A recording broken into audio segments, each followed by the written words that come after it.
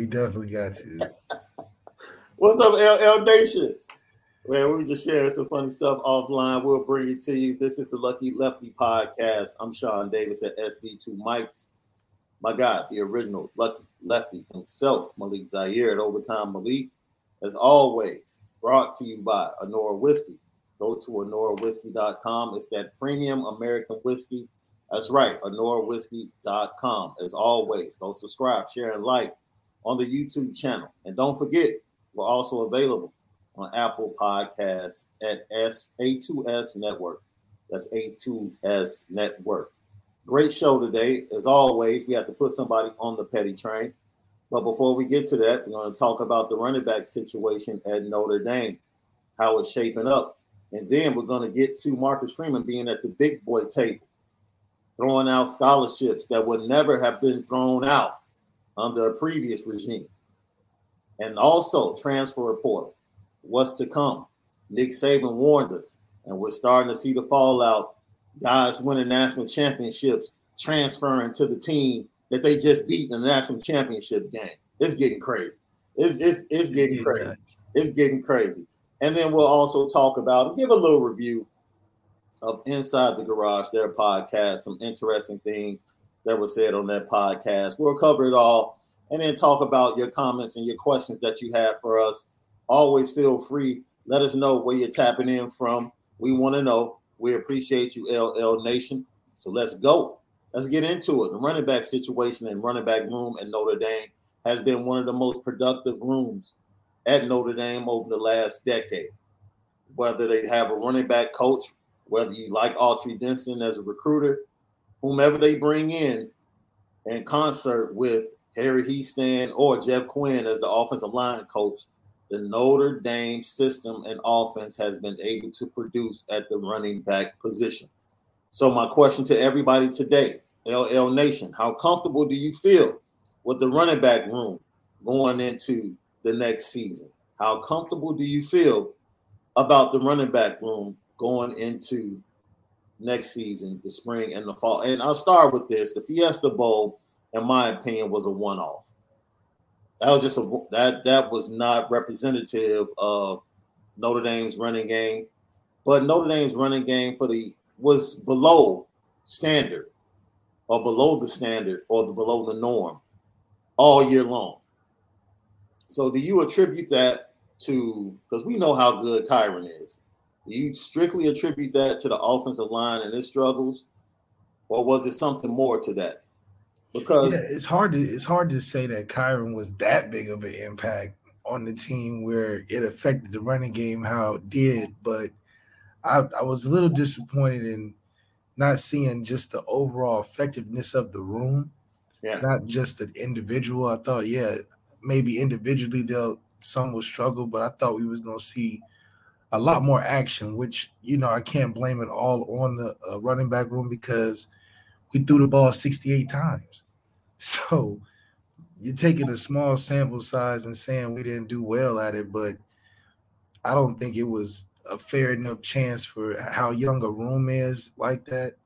I think you can throw it 68 times with a guy like Kyron, because Kyron can make 23 rushes or 23 touches or whatever the case is, more productive than what a young room like that needs. A young room like that needs the ball at least 50 times, 10 each person, to get going, just to fill out the game. And it was against a good defense. So, you got a lot of factors included in that as well.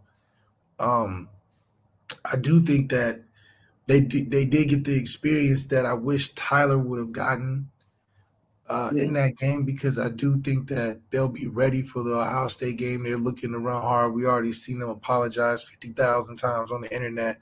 So I do think they'll have a better performance than what they showed in Fiesta Bowl, which is great, which is what we want.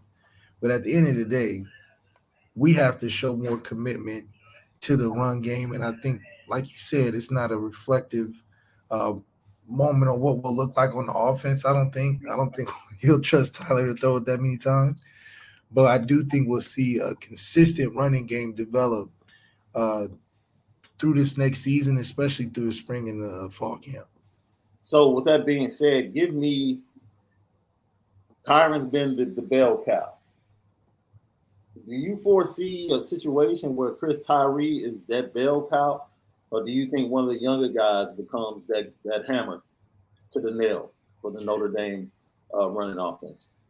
I think one thing we saw that was really nice is how they used Chris Tyree in the first half at the Fiesta Bowl, putting him on some motions, giving him some handoffs, throwing it to him a little bit, him working in the special team. So I don't think we'll see more of direct handoffs like we did with Kyron, but I hope to see more of what we did in the first half, just more of it in the next season. I don't think they're going to change the identity of the type of player he is.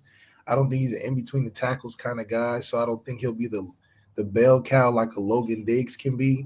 I think he's more of a specialized player, some of a hybrid between of a Amir and a CJ Sanders, so it'll be interesting to see how Tommy gets creative. It all goes back to what his offense going to look like. I don't think too many people really know, especially after looking at the Fiesta Bowl. We know it's not going to look like that. So we have incoming Jadarian Price, who, in my opinion, he had a fantastic senior season. The difference I saw from his junior tape to his senior tape was phenomenal. So I'm very excited to see him get some snaps. But we talk about Logan Diggs and Audric Estime. You've been behind an offensive line and you've had different types of running backs next to you. You've had a Torian Folsom, you know what I'm saying, that was pretty much LaShawn McCoy-like. Then you had a CJ Prosise next to you, a speed back. You want to get to the outside, get him into space. What do you see Harry Hiestand doing with the offensive line that maybe they didn't do a lot of this year? And what type of running game do you see with big guys like Logan Diggs and Audric Estime, as opposed to what they might do with a Chris Tyree? I think those are punishing running backs when you think of Audric Estime, especially in the sense of what Harry Hiestand is definitely going to do is work on second level, reaching for that O-line and those combo blocks from the interior guys, getting to that second level, those linebackers, and reaching for those safeties even potentially when we want to do the 4-minute offense that I feel like it has to be a part of the game, having a Harry Hiestand. You want to close out games, especially with the run game. So Audric Estime will be perfect fit for what a Harry Hiestand gives you.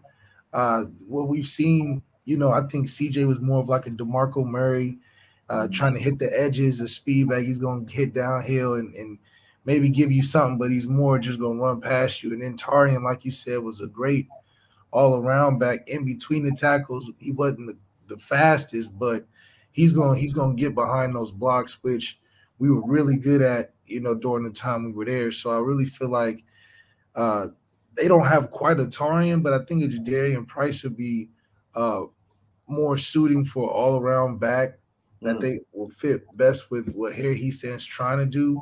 But in closing out games, I think Estime is definitely the one to kick it off with.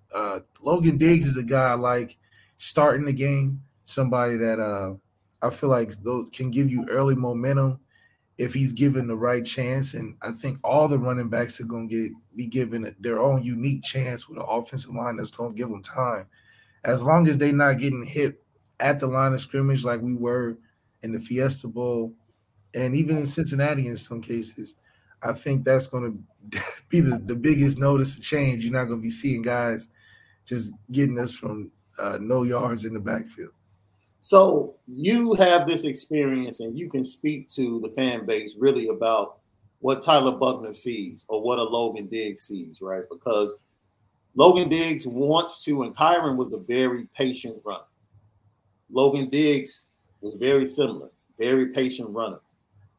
How impactful is it when the offensive line isn't able to reestablish the line of scrimmage or to open up holes when you're a patient runner? How does that impact your style?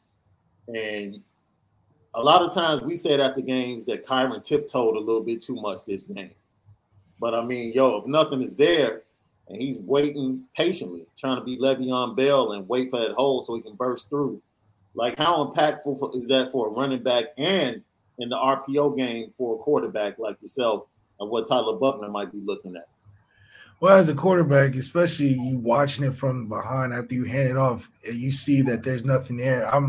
Unfortunately, I'm more like, all right, just go ahead and hit it and fall so we can move on. But as you've seen Le'Veon kind of change the game with some of the inspiration he's been able to have on being more patient. But you got to think, in the NFL, those collisions and blocking is a little different than guys going full out on Saturday. Those guys on Sunday are more strategic about just laying all out for the run, so you can do a little more patient running. In college, everybody's moving as a unit, everybody's selling out, going hard as they can.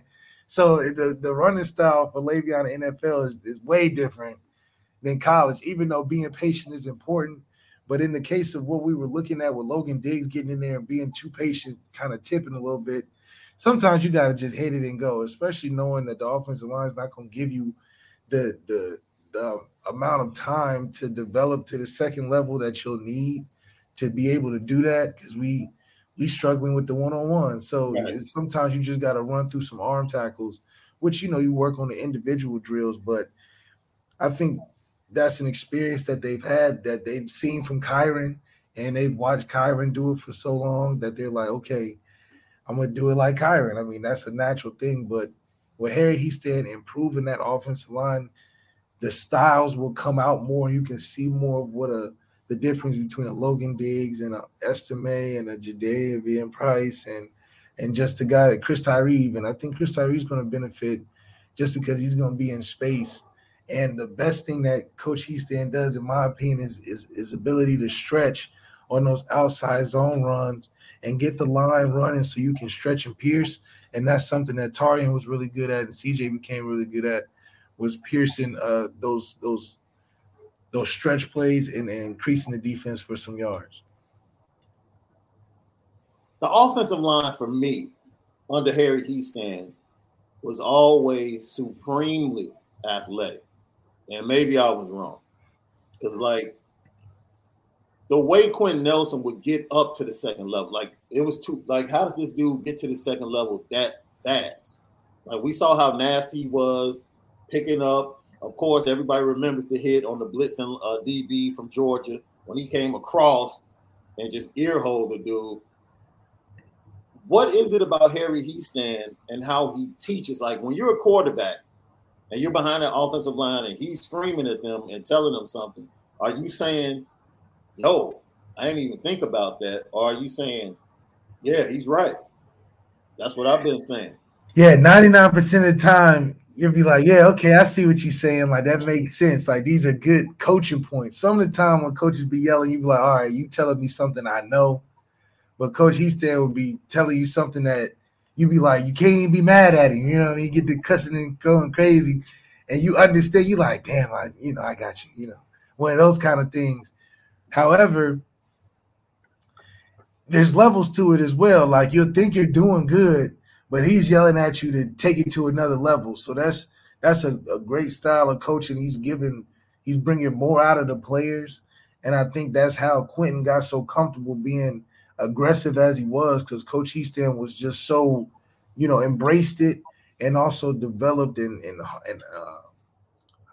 honed in on it for him. So his ability to use his talent and his aggressiveness, I mean, it was a perfect fit for Harry Hiestand to push him the right way, and it developed him into what he is today. So Hiestand's a great guy for doing things like that. And the most important stat moving forward, we definitely saw how impactful it was for it not to be up to standard, but yards per carry. Because I think as Tommy Rees tries to put his own fingerprint on this offense and moves away from this being a heavy running back or heavy rush offense built around the run, to attract more wide receivers, to attract the elite wide receivers, and to attract elite quarterbacks and recruiting, what's going to be important for the running backs that they want to see coming in and the running backs are in their running back room is yards per carry. We want to keep your rushes down, but we want to give you more yards per average so that you can get similar production with less carries.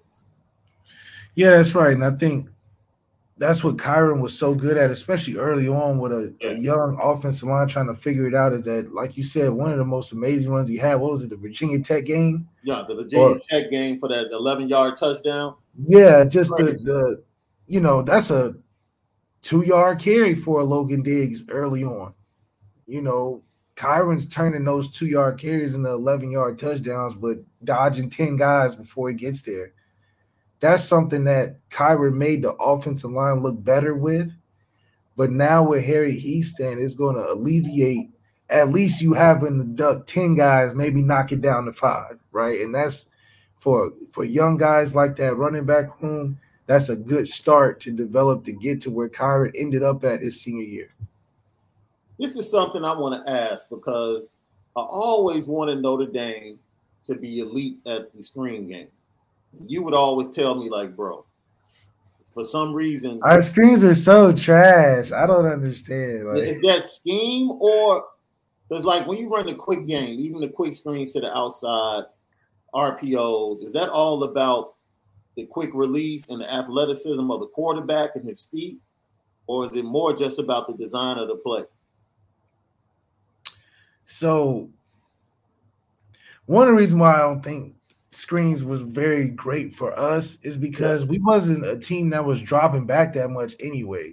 You'll see us doing all type of different shifts and gadget type of stuff. We wasn't such a drop back team like in the Fiesta Bowl. So when it came to screens, D-lines wasn't really rushing us like that to begin with. Right. To like pin their ears back on us because we was always running or play action or some kind of move in the pocket. When it comes to running RPOs, you're really putting defenders in binds, and it's more just your decision making. Is a guy a good decision maker? Does he turn his homework on time? I think that's where the weird stuff come in when you're recruiting for coaches, because the decision maker at the quarterback position is so important, and that's especially important when it comes to the RPO game. I mean, even Nick Foles, you're not expecting him to be an athletic quarterback, but he was famous and won a Super Bowl running RPOs. Right. So it's about your decision making and knowing who you're looking at and being decisive. If you indecisive, not pulling the trigger and handing it off, you're gonna be getting killed because there's no protection. You stuck with the ball in the middle of a bunch of stuff going on. So it's important that at the end of the day, I think it fits more for the quarterback that's suited for it. So a guy like Tyler Buckner is suited for RPOs because he does have a quick release. He can get the ball out in different arm angles, which nowadays quarterbacks are showing more of on Instagram, and you're seeing more of the Patrick Mahomes and stuff. So it's not even about technique. It's like you almost playing what's that game where you hit against the wall, that type of thing. Right. Yeah, it's one of them type of games, a wall ball or something like that, where it's just more of a get it out your hands, which is what the game is faster now. It's about getting the ball into space, and that's more or less of what it is. So that's kind of why the traditional 6'5", bacon-eating quarterback isn't the same type that is as suitable as some of these guys that are baseball players or rock skippers or whatever the case may be. You have Blake Fisher and Joe Alt, young athletic tackles, right? Showed themselves very well in the Fiesta Bowl against a really good defensive line. Is there, because I think most running games, in my opinion, always had great interior line from guard to guard. Like, you're going to have a power running game. If you want to get outside, then you need those tackles that can set the edge. Harry Hiestand was able to develop all of that. Yeah. Like, great centers, great guards, great tackles. The preference was always, which was strange because it seemed like Notre Dame would have a great left side, and in tough situations, that's where they would go. But it seemed like the majority of the power runs would be to the right side. And I would always think, like, man, if it was me, I would just run behind Quentin and McGee all game long. But it was like they built up early on. It was almost like going through, like the Bulls would go to Bill Cartwright the first 3 possessions, right? Yeah. Like, dude, we're gonna give you your touches in the first quarter. Yeah. After that, it's a wrap. We going to Mike and Scotty. And it was almost the same thing watching Notre Dame under Harry Hiestand. Like, he would give the right side the first half or the first quarter and a little bit of the second quarter. And then when things got real, it was like, we're going here. You know we're going here. And there's nothing you can do about it. That's right. And just having that type of balance and building that type of confidence along the offensive line, it has to permeate to that running back room. Because as a running back, once see that was a crazy thing. Like, Torian goes down in that first game, right, against Texas. And everybody's like, tears his ACL, and everybody's like, oh, man. And then you're like, well, we're going to move CJ from wide receiver to running back. And as a fan, I'm like, dude, we don't have another running back? Like, we got to move CJ from wide receiver to running back? And the confidence CJ had to have because of the offensive line, dude, was like, he hit the ground running. Like, I was running that thing too now, so it was like, you know, CJ. No one was trying to take the shine away from you, bro. We know. No, I'm just saying, like, I always told, because I used to have CJ with me when I was taking reps, when Ev was here and like all that stuff. So me and CJ always had a real strong connection. Like, my first touchdown ever at Notre Dame was the CJ, you know, ironically. So when CJ got the running back, it was like, oh, okay, this is great, because we already had that wavelength on top of the O-line being what they were. It was an easier transition. So the holes were a little bit bigger, so it was easier for him to learn how to be in and out. And then because he was a great athlete, missing tackles when guys are ducking and dodging, Nick Martin and Ronnie and Q and Mike McGlynn, I mean, it just made it a fiesta for the run game. Yeah. So talk to us. Tommy, Harry. Tommy asked for Harry Hiestand. The symmetry between those two, the ability to communicate.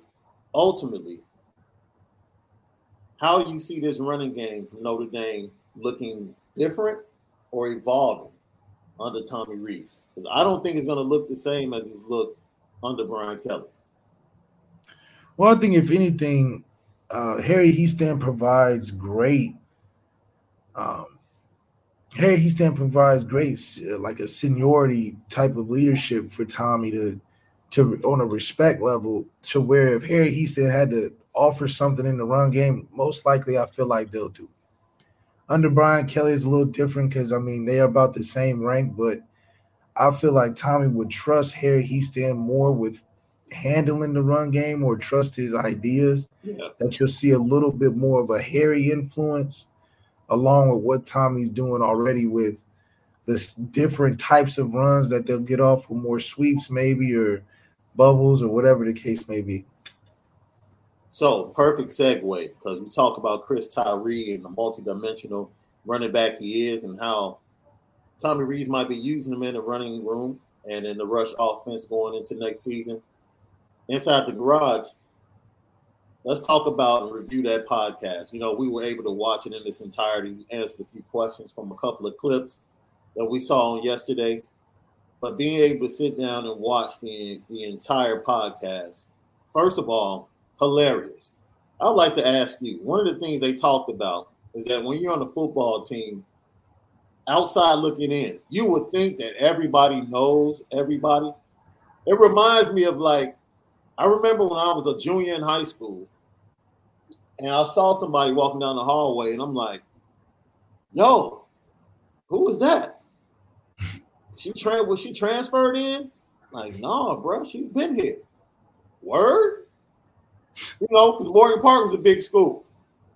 Big school. We had like 3,500 students. So, you know, you could literally go 2 to 3 years and not see anybody in high school until your junior year. And it's like, whoa. And it was kind of funny because the guys were talking about spending the bowl week together out there in Arizona.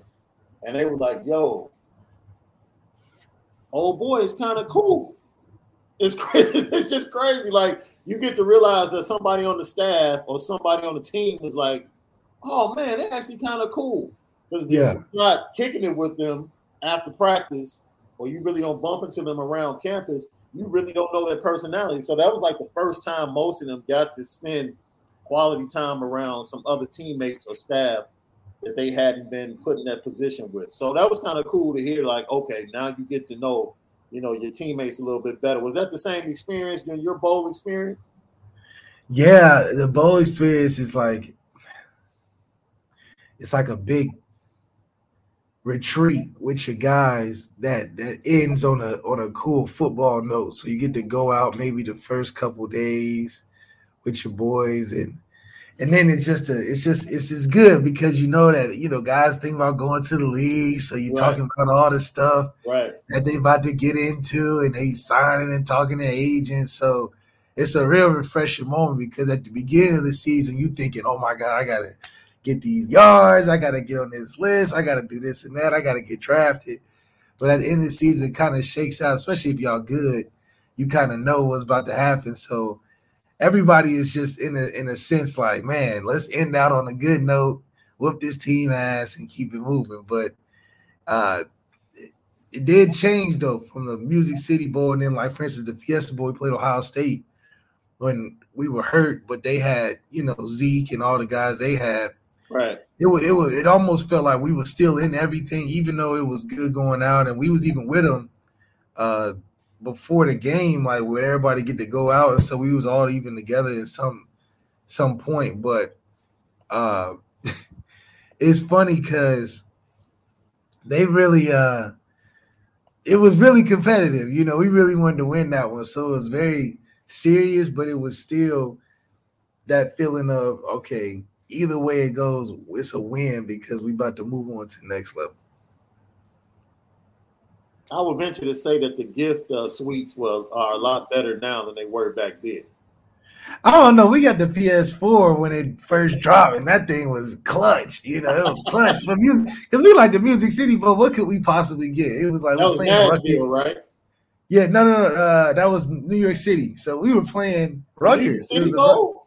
I'm sorry, not Music City Bowl. The Pinstripe Bowl. The Pinstripe Bowl was in Pinstripe Bowl. We was in New York. Right. So we were playing Rutgers, and we was like, oh, what kind of gifts we gonna get? I mean, it's a whack game. Rutgers getting blown out by Ohio State stuff. So they end up giving us the best gifts out of all the bowl games. They give us the best gifts. They gave us a PS4. Like you can get a king size mattress, you can get a couch, you can get all refrigerator, all type of stuff. Best, and they gave us all parkas. We all got fresh New York caps from the Yankees. We all got it was best experience bowl game gifts was the Pinstripe Bowl. After that, they gave y'all better gift bags than Derek Jeter gave his dates. Yeah. Oh yeah. We felt like Derek Jeter's dates because they was just blessing us the whole time. That's when I was young, so I was like, okay, this is what bowl games is like. Oh, we got to get right. But the games got more serious as the years went on, and it was, less about the gifts, more about, damn, we got to win. We got to win. Yeah, Music City Bowl, of course, one of the lesser bowls, man, but Nashville is a great city. Like, if you're going to go somewhere on a weekend with your boys, Nashville is like a sleeper. Like, it really is. It's a great town. And Vanderbilt's right down there. They got Hattie B's Hot Chicken. They got a whole bunch of great, listen, I'm telling you, good eats down in Nashville. Last time I was in Nashville was actually, I took my daughter on her college visit. Oh, wow. To the building. To Vandy. And it was the weekend of Vanderbilt and who came in town?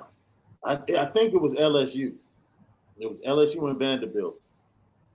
And dude, we were walking that Friday night, and there was so many LSU fans on the strip. And I'm like, this is bananas. And the Titans played. The Titans across the river. The Titans played that Sunday in town, and I think it was Eagles fans there. So it was like a crazy mix. It was like Eagles fans in town, LSU fans in town. All of them converged on the strip, and it's like, this is bananas. Like, man, let me just get me some hot chicken and get back to my room. Straight up. It's wild out here. But yeah, it's a dope city. Matter of fact, man, that's we'll allow that to be the question of the day. One of the questions of the day. It's like, what's the best kick it city? I don't want Vegas. I don't want to hear Vegas. What's the best kick it city you and your boys ever went to, or you and your girls? When you and your girls or you and your boys get together, what's the best kick it city? I'll give you another sleeper. That's a great city to kick it in. Where is that? DC. Yeah, they got a lot of cool spots you can go to. Man, nightclubs, bars, entertainment, wonderful city. You got to do it during the summer, though. Have to do it during the summer. All right, we'll get to some of you guys' comments in a few seconds. So, one of the other things, it was a funny story. Kyle Hamilton, I didn't know this at the time, but Kyle Hamilton and Kyron were actually at the game. I believe it. And Kyle Hamilton was talking about how Kyron was on the field. And he was up in the stands in the ND section. And like, he was texting Kyron like, how you get down on the field? And he was like, I just walked down on the sideline. Like, I just came down the side and walked down the sideline. So Kyle tried to do the same thing, right? So he does the same thing. And security was tripping a little bit and kind of talking about like kicking him out for a little bit. No, straight up. And, if I was Kyle Hamilton, I would be like, you didn't see me take my helmet off first game? See, like, that's why we need more of that. That's how we need more of that. They ain't recognizing. So that was cool that they were both at the game. But then they started talking about the preparation and how once again, players on Notre Dame talking about how well prepared they were. Like, we were prepared. And they were talking about how in practice they went to that look on third down that eventually led to the Chris Tyree touchdown when they went up 14-0. And they were in practice and they were like, when we go to this on third down, they're going to check to this look.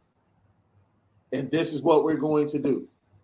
And they were like, when it happened exactly the way that they planned for it, they all on the sideline like, there's nothing they could do. And they all were like, as long as we were in our checks, like there was nothing they could do with us. But they were like, they're the best tempo team in all of college football. Like they run plays on an average of 7 seconds. Like they get up to the ball as soon as the referee moves, like they're snapping the ball. They're not looking to the sideline, getting changes and all of that. Like they know what they're running. And it's simple backyard football, bro, like you've been saying. Like this is literally simple backyard football. Spread them out. Our athletes against your athletes. Who's going to make the play? And they talked about basically like, it's our fault. Like it was refreshing to hear. Yeah, duh. Like, who else's fault? Of course. And I felt like, put this in a time capsule so all of the fan base can hear this. Like we stop talking about all this coaching adjustment stuff. Look, the players on their own podcast told you, this is our fault. We're upset. That cat Cam Hart said he stayed in Arizona for another week. He was that mad. Like he didn't want to come back to campus. I don't know if it was he that mad. Arizona, a nice place to just be hanging around for another week. I didn't realize that he and Cam Hart and Kyle Hamilton are like golf junkies, dude. I fell in love with them even more, right? Because I'm going tomorrow. I'm going downtown to this Inside Golf facility downtown Chicago with my boy. Wow, nice. Yeah, like I'm a junkie too, bro.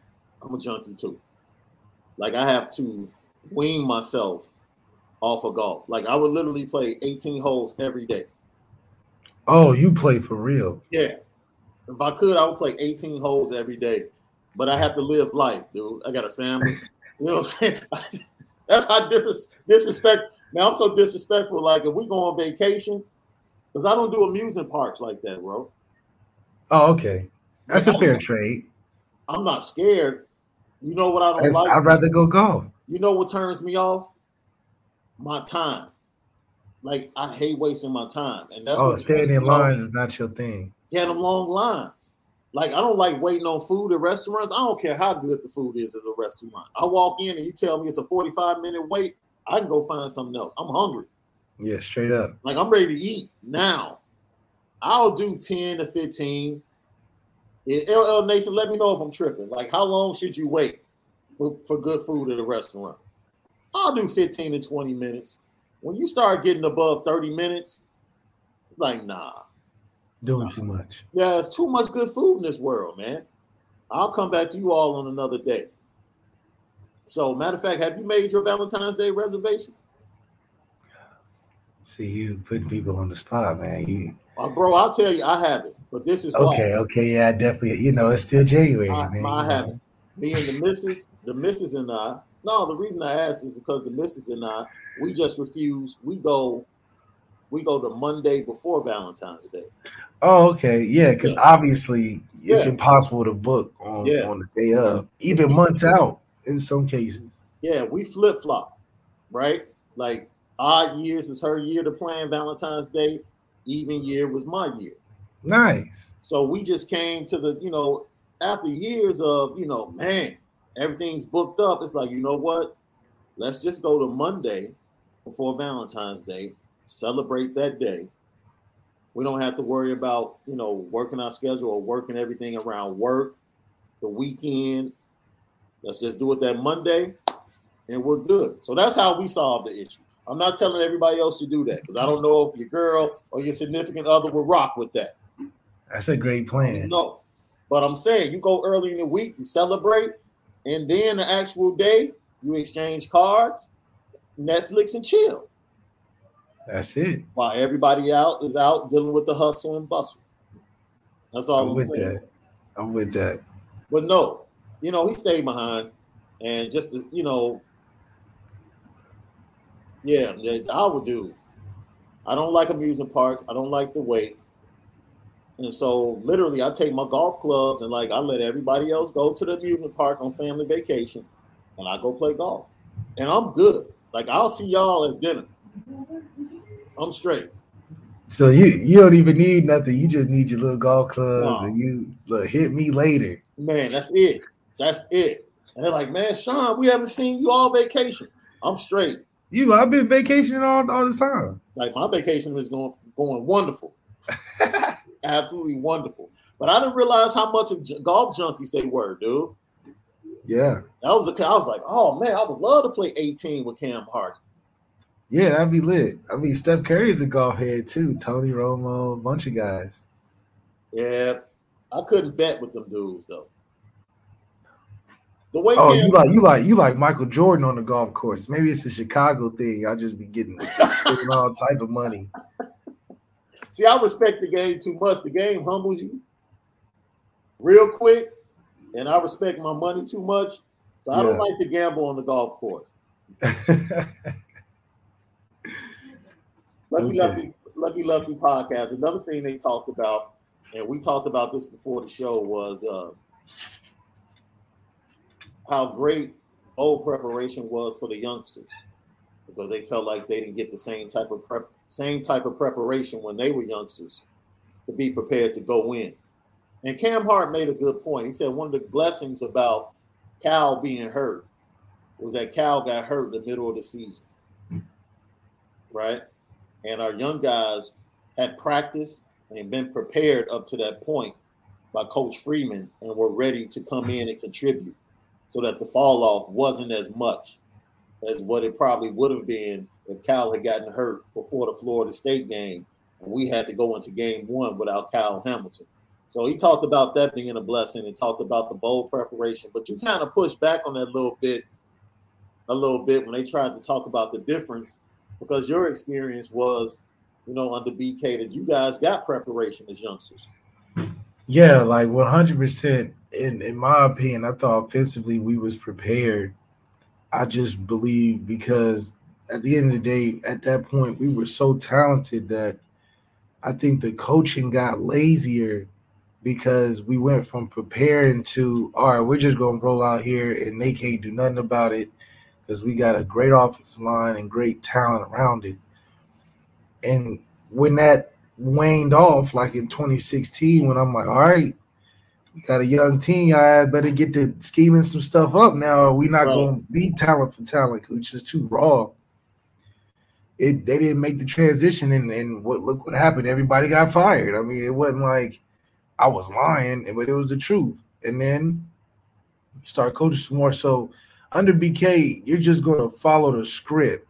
I think that's more of what uh, they weren't used to Yeah. after Marcus Freeman, because Marcus Freeman's coming fresh, just like how we talked about. You dating another girlfriend after a long relationship, and everything little that she's doing, you just so impressed by. She cooking, and you like, oh, you cook grits, like, oh, okay, they good like this all year round. Oh, and I never had that with the cinnamon rolls too. Yeah. Oh, so you folding laundry and doing, so different stuff that you may not be used to is more enamoring, especially when you like the person.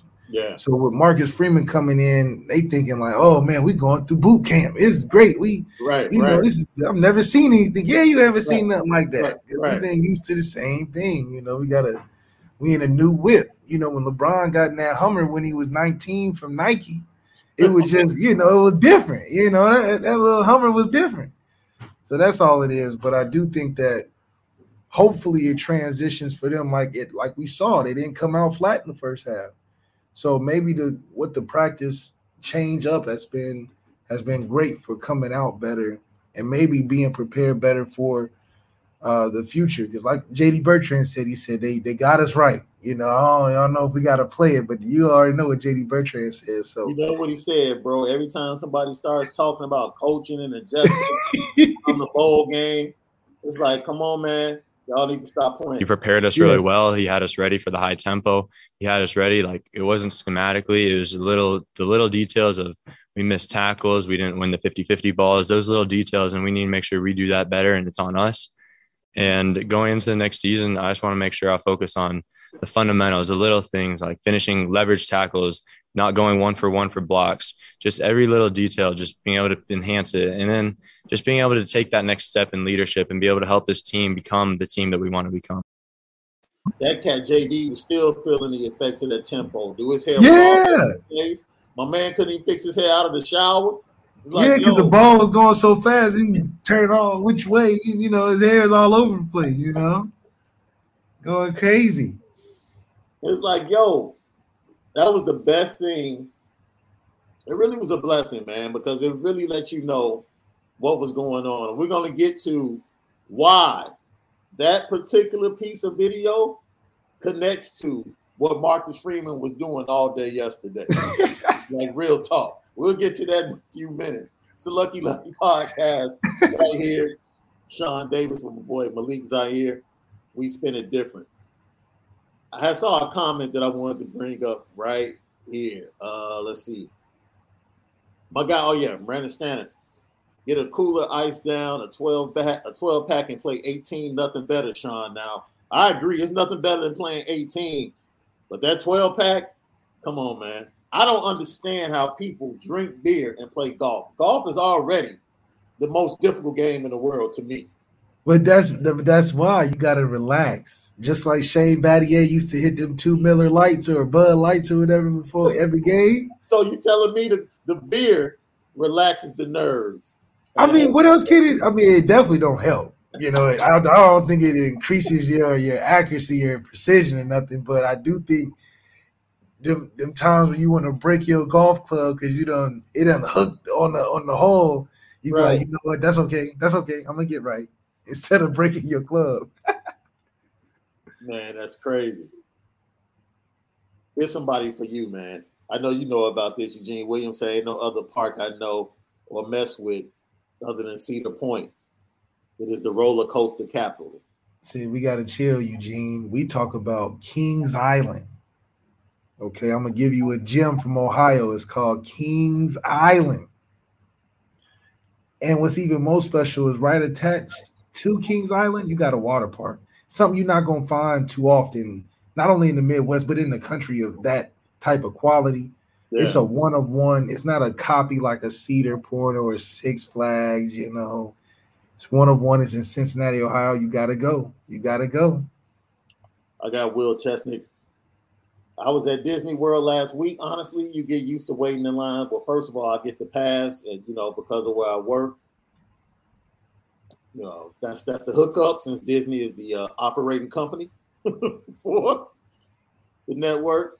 I was listening to this pod in line. Yo, we appreciate you. That's what's up. Yeah, that's what's you up. Killing me and my bro was that Tyler Buckner pod a few weeks back. So that's what I'm saying, man. It's like, hey, by the way, the best time to go to Disney World, I don't care. Look, man, if you have kids, take the holiday spectacular. I think it starts like the middle of December and goes up until New Year's Day. The park is filled with like free cups of hot chocolate and all types of cookies. Free. And everything is like 60, I think it's like 30% off, 40% off regular ticket prices. Interesting. Yeah, because everybody comes in the summer. So they had to do something to get people to come down in the winter. So and if you go to the one in Florida, you'll find a Noah whiskey at the resort real soon. That's what's up. Really?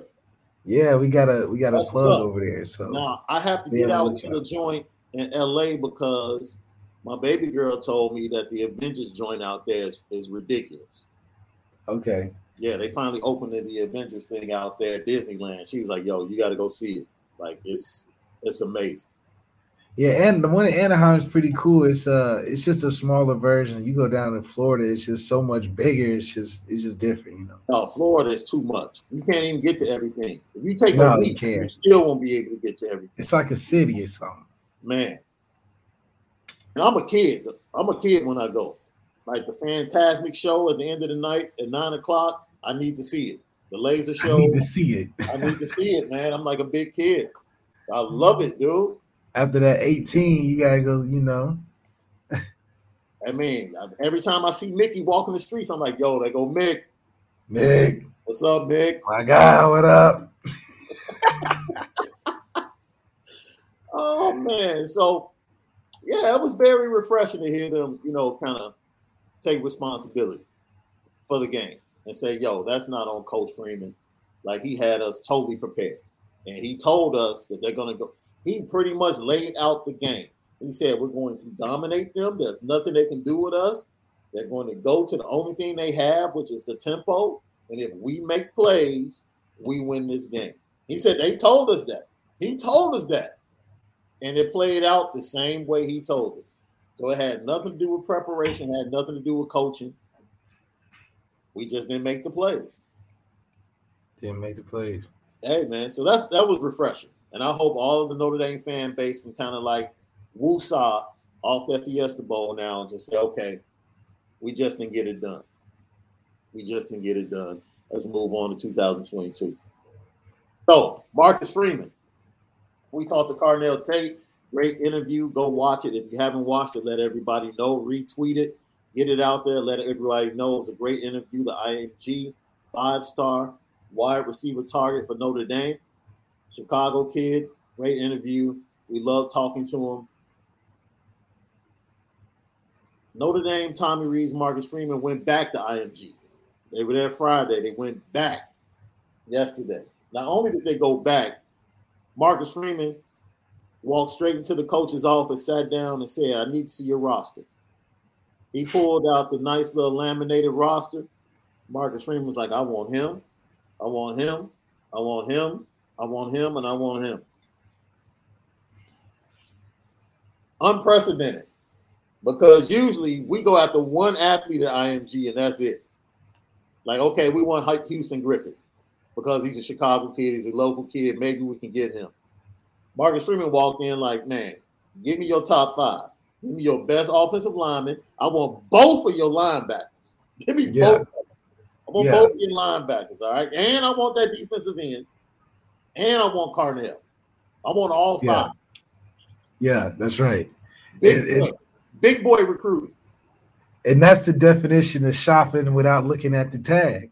I mean, Marcus Freeman knew where he was going. He went to the Gucci store at the outlet. Yes. And he was like, oh, it's a sale? Oh, yeah, let me just start grabbing. Don't even tell me the price. I'm going to ring it up when I get there.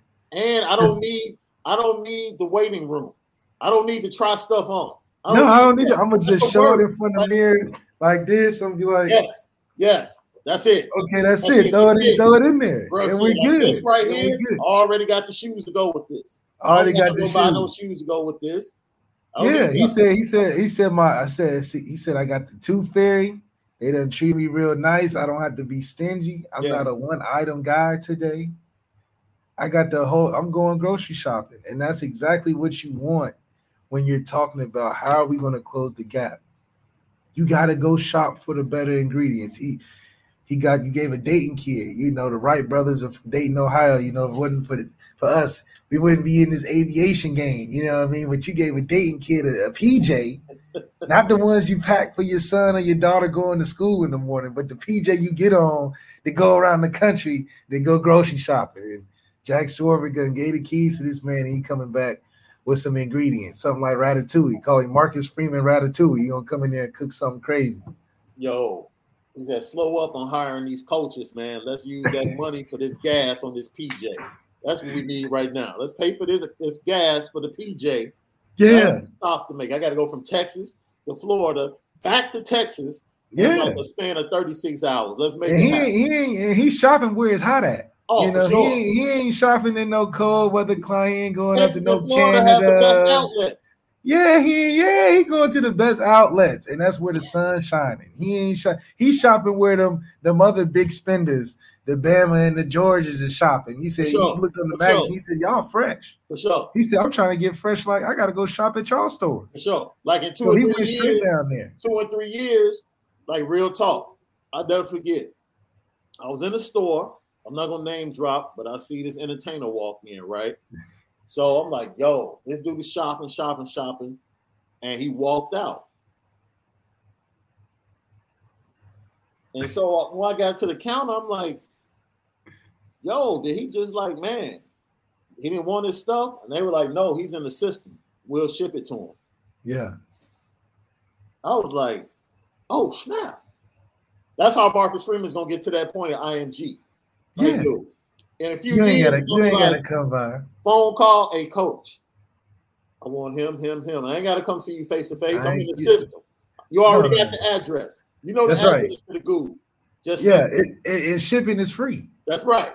Shipping is free. We'll pay for that. Don't worry about that. We got the shipping covered. We're going to pay for that.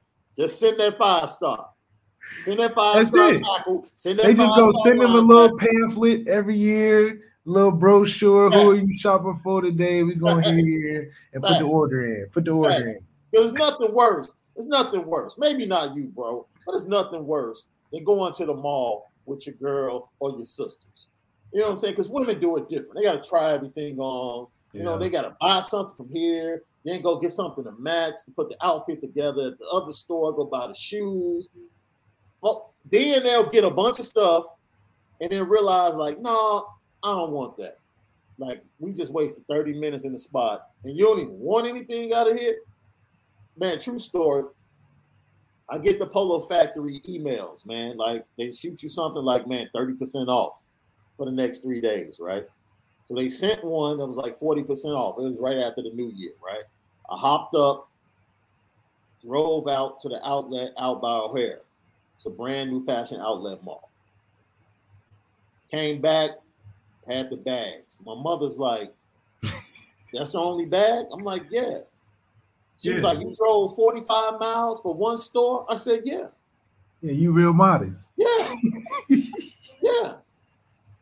I didn't want anything else. I ain't got no time to be wasting my time. My time is valuable. I'm not about to be walking around that mall. I don't want anything else in the mall. I was strictly going there for the Ralph Lauren horse. That's it.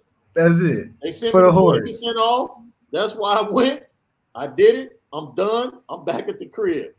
Like with a fresh one. You would have spent the entire day out there. You would have had lunch somewhere. You would have shopped some more, then had dinner. I don't have all that time. No. That's Marcus Freeman. He's going direct. I don't have time. Yeah. I got an hour to spend with you, man. We don't need to talk about the school. I don't need a tour. Let's come no tour. Show me this roster. I'm going to circle who I want. Yeah. I'll let them, and I'm out of here because I got to be in Texas in like 3 hours. No, I got to slide to Tampa. Right, I to Tampa. don't want to miss Tampa, out. Right. I slide to Tampa to get another linebacker, which we'll talk about. Yeah, And then that's after right. that, then I got to go to Allen High School, who's the back-to-back champions in Texas, and tell that coach the exact same thing. Yeah, he said, I'm trying to beat the sun. Right. Y'all over here wasting time. I got gas mileage, Delta. I'm trying to increase my mileage on. I like being in the air, guys, and I want to be able to come here and show my face, show that I'm coming to be for real, and you don't have to worry about the little guys coming. I'm coming, man, because that's important. Our boy Juan Lozado checked in and said JD Bertrand looking like Jake Paul after a fight with Mike Tyson. That's funny. They're getting 34 on the answer. You look like Mike Tyson. Oh, dude. Lucky Lefty podcast, man. Talking about Marcus Freeman. Now, the position that he was going heavy on yesterday, we talked about how this relates to Tommy Rees, right? And Tommy Rees has to get out of his comfort zone to go get guys like Dante Moore. And we talked about on yesterday's show, Tommy Rees has been putting in work. From everything we're hearing from recruits, Tommy Rees is putting in that work. He's building great relationships with quarterbacks and wide receivers in the 2023 class. That's something we like to hear. But that cat, Marcus Freeman, is hell-bent on changing Notre Dame to linebacker U, bro. Yeah, he said, if anything, me being a linebacker, in my experience, we're not going to be anything but linebacking you first. O-line U's great, all that, but we are recruiting as many linebackers as possible. We got the one in 2023 as number one. We got Jalen Sneed, got Prince Collins. It's going to be a fun time watching how that develops, because I think, and even with the defensive coordinator, it doesn't even matter, because Marcus Freeman is making sure that the one thing that you're going to know about Notre Dame is that we got them linebackers. That middle of the field is closed for business. Right. We're going to have a lot of things running and flying sideline to sideline, and he's making it a point that if anything else, he's going to have a top defensive class and defensive unit in the country.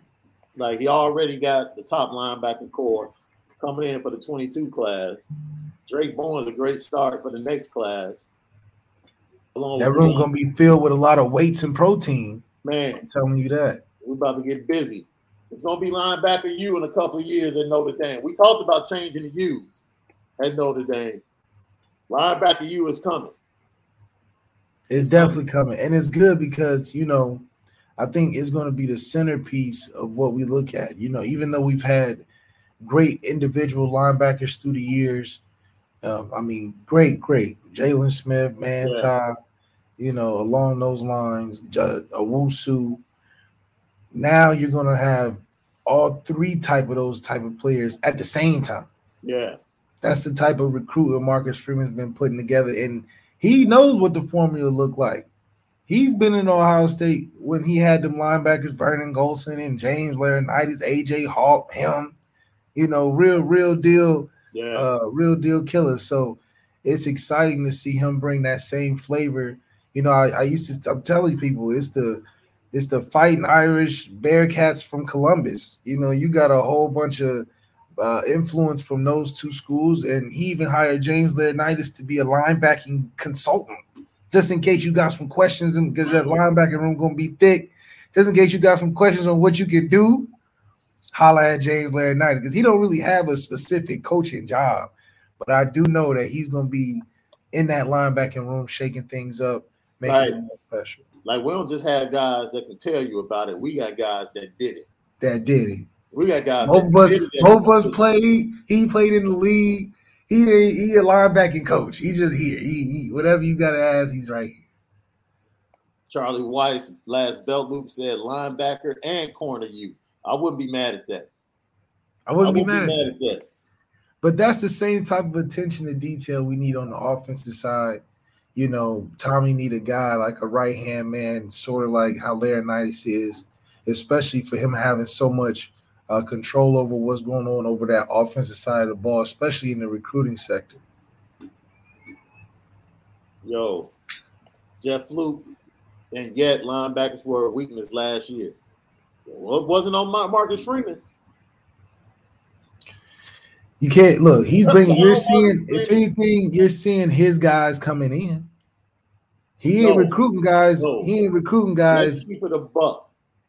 He came in, he watched film, and immediately went and recruited the number one linebacker in class. Keep it a buck.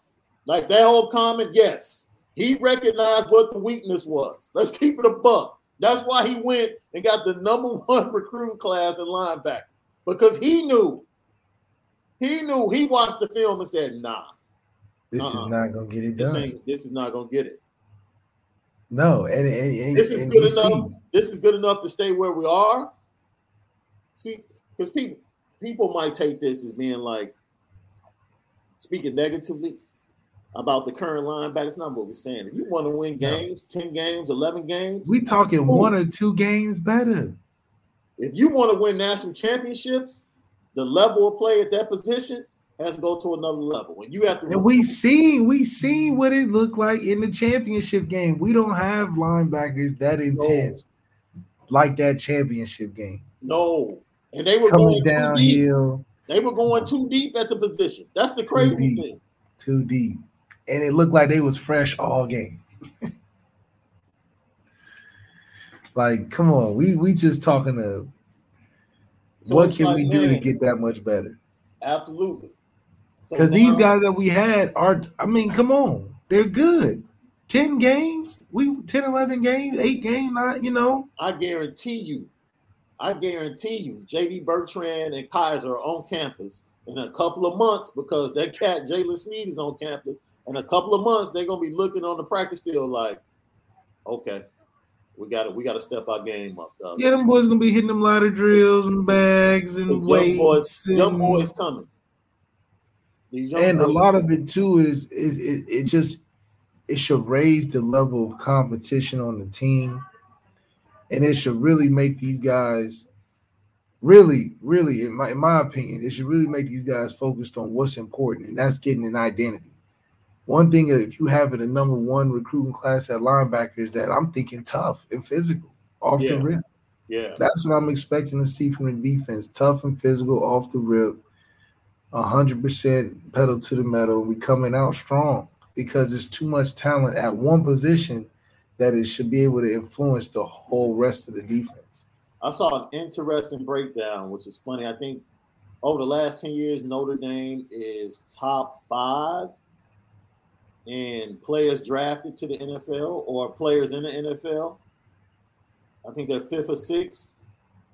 But then programs that produce players that are in the playoffs, that made the playoffs this year, Notre Dame wasn't even in the top 12. It was just really weird. Like, I was trying to see the correlation. Like, man, is that just circumstance? Is it elite players, guys being drafted in the top first 2 rounds that make an impact? It was just an interesting stat to look at. And I was like, yo, I'm going to keep a watch of this over the next few years to see if Notre Dame starts to make more of an indent on, playoff rosters as far as players that were drafted or came from the program. Yeah, I mean, I feel like at this point we see what kind of teams favor us a lot. You could say the Steelers, the Chargers are heavy Notre Dame influence. The Ravens got a lot of Notre Dame influence in there. So there's some teams that we appear on more so than others. Yeah. And I just think that it's an identity fit. You think Notre Dame, you think of some discipline, you think of high quality players, and then you think of the Steelers. They usually have some high quality players more times than not, some players that last a long time there. Yeah. Chargers usually got some high quality. The Ravens, high quality organizations. So yeah, we fit with that. In Detroit, Detroit got us a lot of our guys too. But in a program where or a team where you try to consistently be better, you need Notre Dame guys to build the team. I mean, Romeo is a cornerstone piece of the defense. So it's cool to see us even have a presence in the NFL and compete with the schools that, get the acclaim every year. I mean, even though Alabama wins it every year, we put out just damn near the same amount of players they do in the league. So it shows a lot. The podcast is almost that time of the show. Let's get to some of your comments. Jeff Fluke, my fault for misunderstanding. I get what you were saying now. But yeah, I don't know if I would call Notre Dame linebacker you. Call it buckets you. 3 buckets players in the last 7 years or something. For the award, yeah, something like that. I still wouldn't call it linebacker you though. Not from a consistency standpoint. Like every now and then we can get Manti, then we can get Jalen. It's been all right though. The position has been productive though. I'm keeping it real. It's been productive in what we've been doing, but it ain't been screen popping productive. Productive, but not screen popping productive. Yeah, it's productive in winning a great 10, 8, 9, 10, 11 game season. Yeah. But screen popping, we ain't blowing people out by shutting people out like Georgia, you know. Georgia was a screen popping defense. People in the chat are like mad. Don't be mad. Notre Dame has less players than 12 other. I think Iowa has more players in the playoffs than Notre Dame. It's okay. Like people getting upset, like, man, we got. But Iowa's players are linemen though now. Come on now. It's not just linemen. They got safeties, DBs, definitely tight ends. Who's the tight end that's in the playoffs for Iowa? Oh, yeah, Kittle, that's about it. There's another one, I forget. It's like 2 tight ends. Like, dude, it was just like interesting. And I said it might not have meant anything. The chat is going up in arms. Like, man, we got players. I didn't say we didn't have any in the playoffs. I said they weren't top 12 with the number of players from a program in the playoffs. That's all I'm saying. That's all I'm saying. And I didn't say it meant anything. I said I couldn't figure out if there was a correlation. Let's relax. I'm just throwing out something interesting that I saw because the chat is going crazy. Super chat, Palo 27. I think you're new, so we appreciate you. Thank you for tapping in. NILs getting new players, heading to smaller schools for that now money, but with less exposure and weaker competition. Does that hinder their evaluation to the NFL? Heck no. If you can play, you can play. They'll find you anyway. You look at cats like DeMarcus Ware, Khalil Mack that played at Mac schools and smaller schools. If you can play, you can play.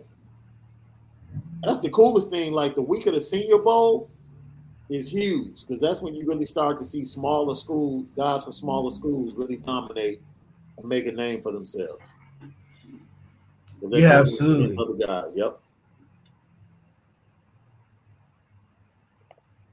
Charlie White's last belt, Luke. Malika Sean, why did Johnny Manziel call out ND? I'm just curious. Because we becoming relevant in recruiting, something that got people nervous about.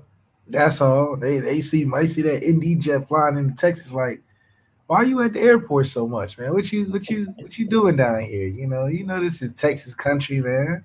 Yeah. So he's just mad, man. He thought all the tweets about recruiting from Notre Dame fans were about the 22 season. You know, Texas A&M has the number 1 class, and Notre Dame fans were talking about having the number 1 class in 23. And in other words, he jumped into grown folks' business, and he needs to stay at the kiddie table. Yeah, he's just nervous that even though Texas A&M doing that, they ain't get more attention than we are. So, oh, facts. Our girl D Beezy, Sean the slander. I'm sorry, my sister, but y'all take too long at the mall, man. Y'all take up half of my day. Half of my day. Like, know what you want when you go there. Grab it and let's bounce. That's all we're asking.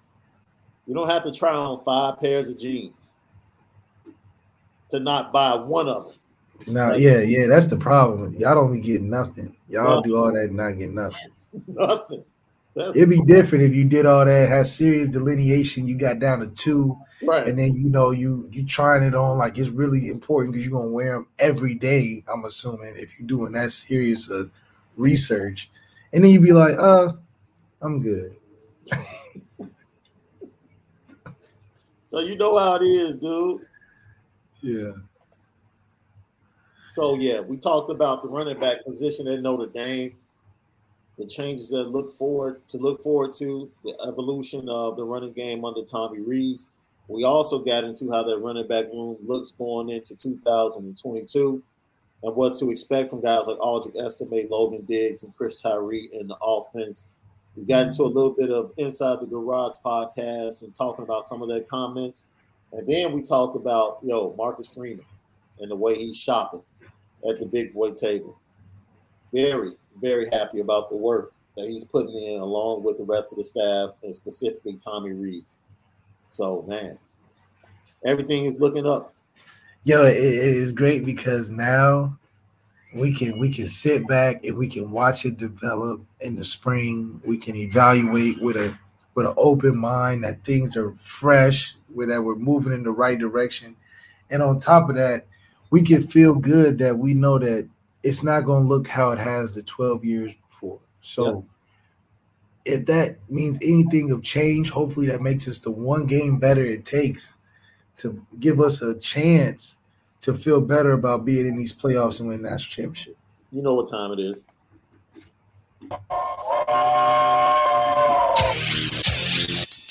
Petticoat.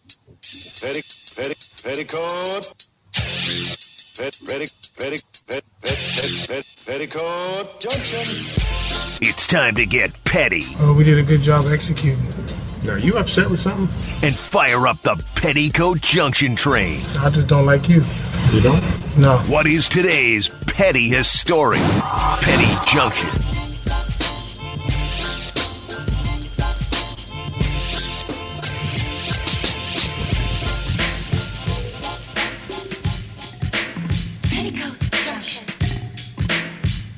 That's right. Petty Junction, each and every day. Petty story of the day. Yo, I got to put 50 Cent on the petty train, my brother. Why is that? Yeah, man. Defamation of character goes back to a beef he had with Thierry Marie. He posted a video, man, that was unbecoming. And, she didn't like. She blamed him for it.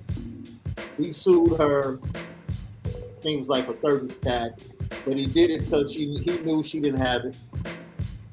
Rightfully so. I feel like if you do something that you know is not right, then you should be responsible for how they react. You can't tell them how to react. I mean, I agree to a certain point. I agree, but look, man, 50, let it go, because he's still talking. 50's just the worst troll of all time, man. He's just super on a petty train. He's posting on IG about it still, talking about I need my 30,000, and that's interest that's 35 now. Yeah, straight up. But could you put all this pressure on me? Defamation, that hurt my feelings. You got. Man, that dude feelings ain't hurt. You need to quit, man. Man, 50 just did. He just woke up one morning and was like, "Oh yeah, man. Matter of fact, let me mess with her today." Yeah, let me go ahead and collect that. You can go on this and give me that 200. Dude, stick to the power universe. You know what I'm saying, and get some better writers in there that can actually stretch out the storyline. Wait a minute. We're not gonna do the power slander because it's a great storyline. Yeah, bro. Stop. And on top of that, it's competing with some of the greats. Stop. Really? It's better than The Shy. For real? Come on, man. Now, I'm upset. Like most Chicagoans, we don't like the portrayal of The Shy.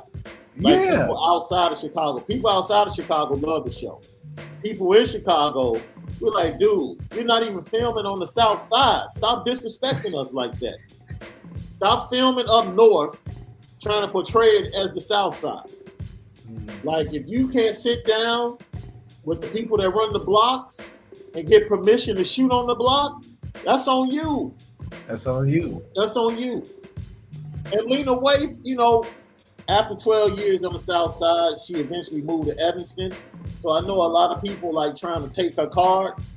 But 12 years on the South Side, you're a South Side. Just because she graduated from Evanston Township, I don't play that game. Like, your formative years were on the South Side of Chicago, you're good with me. So 50 Cent, leave Tierra Marie alone, man. Stop trying to bite into that love and hip hop check, dude. Now, did you see this, bro? You're out in LA, but did you know this? This story just broke this weekend. U-Haul ran out of trucks in California, bro. I saw that. People moving all over the place. Dude. California and Illinois ranked 49th and 50th in round trip U-Haul use. Most of the usage from California and Illinois are one way. So what does that let you know? Let you know. I can tell you the number one reason: taxes for both states. Yeah. Taxes for both states are ridiculous. And people are heading to Texas and Florida. One way from both states. Look, all I gotta say is super chat us up, baby. You know where we at. So U-Haul. Last but not U-Haul, least. yeah, I mean it's petty. It's petty that it came down to that. Texas done forced U-Haul to almost go out of business in California. U-Haul's almost going out of business in California. So this is the petty thing, because I am in broadcasting, man, and work both in radio and TV. I saw this clip on social media, and every producer that was in the control room, they have to go on the petty train for what happened to this reporter on the scene. Starting to experience, unfortunately, in freeze thaw, we see this, water main breaks.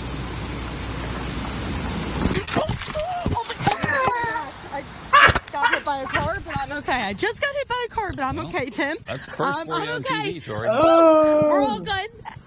I'm okay. Yeah, that's live TV for you. It's all good.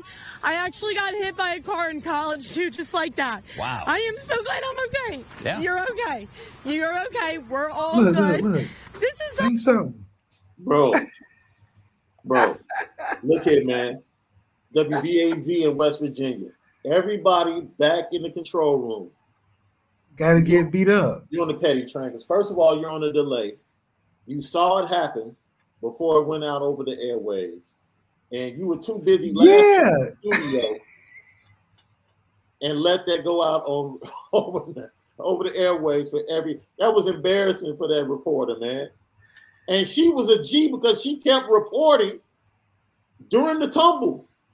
Yo, I'm fighting everybody there. First of all, how you the cameraman looking at me, seeing the car coming and not saying nothing? Not say nothing. Thank you. Everybody goes on the petty train.